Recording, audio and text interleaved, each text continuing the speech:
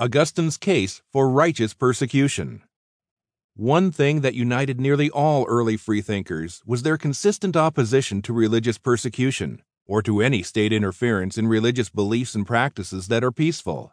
One notable exception was Thomas Hobbes, who wished the state to control religious practices. But those freethinkers who relied upon Hobbes' criticisms of the Bible and other matters relating to Christianity typically repudiated his political absolutism. Most freethinkers from the late 17th century through the 19th century were tireless advocates not merely of religious toleration, but of complete religious freedom, including freedom for Jews and atheists.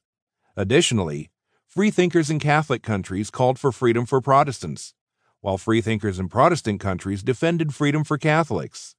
The history of religious persecution in Christendom is complicated, but leading theologians, both Catholic and Protestant, Augustine, Aquinas, Luther, Calvin, etc., defended it passionately with extensive arguments.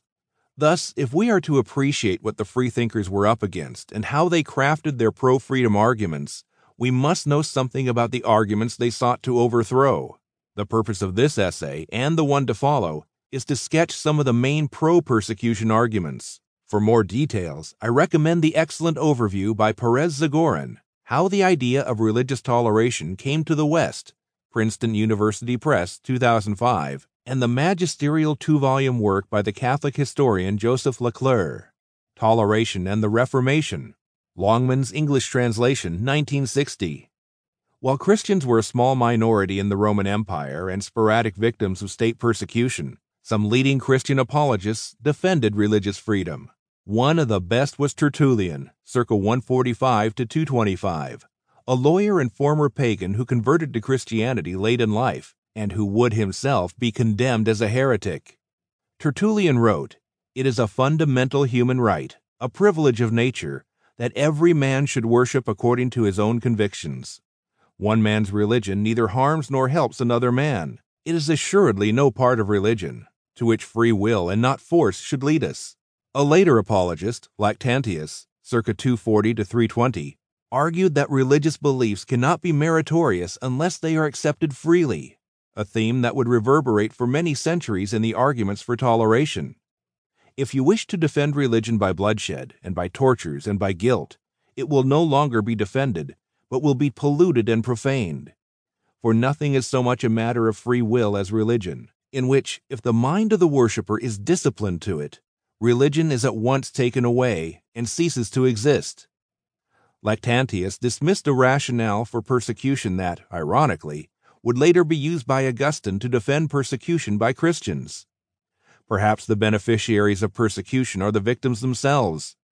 Perhaps Christians benefit in the long run when they are compelled to sacrifice to the pagan gods. The response of Lactantius to this, for their own good argument, was brief but suggestive. That is not a kindness which is done to one who refuses it. True concern for the welfare of others is never manifested in violence or threats of violence. Lactantius considered another justification for Roman persecution, that it served the pagan gods who rightfully demanded sacrifices as tokens of loyalty, gratitude, and esteem. Again, this argument, appropriately modified, would later become a mainstay of Christian persecutors, especially Calvinists. According to Lactantius, however, that is not a sacrifice which is extorted from a person against his will. Unless a sacrifice is offered spontaneously and, from the soul, it is nothing more than a curse extracted by injuries, by prison, by tortures. Perhaps the most interesting argument by Lactantius is one that would be invoked repeatedly by later freethinkers.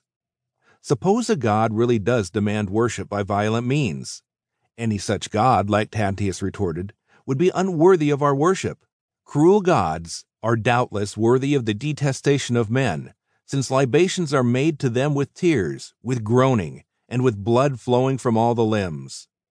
In 313, the Edict of Milan, issued jointly by Constantine and Licinius, established religious liberty as a fundamental principle of public law. Before long, however, the Emperor Constantine was bestowing special favors on the Christian Church. His Christian successors continued the policy until Theodosius revoked the Edict of Milan during his despotic reign, 379 to 395.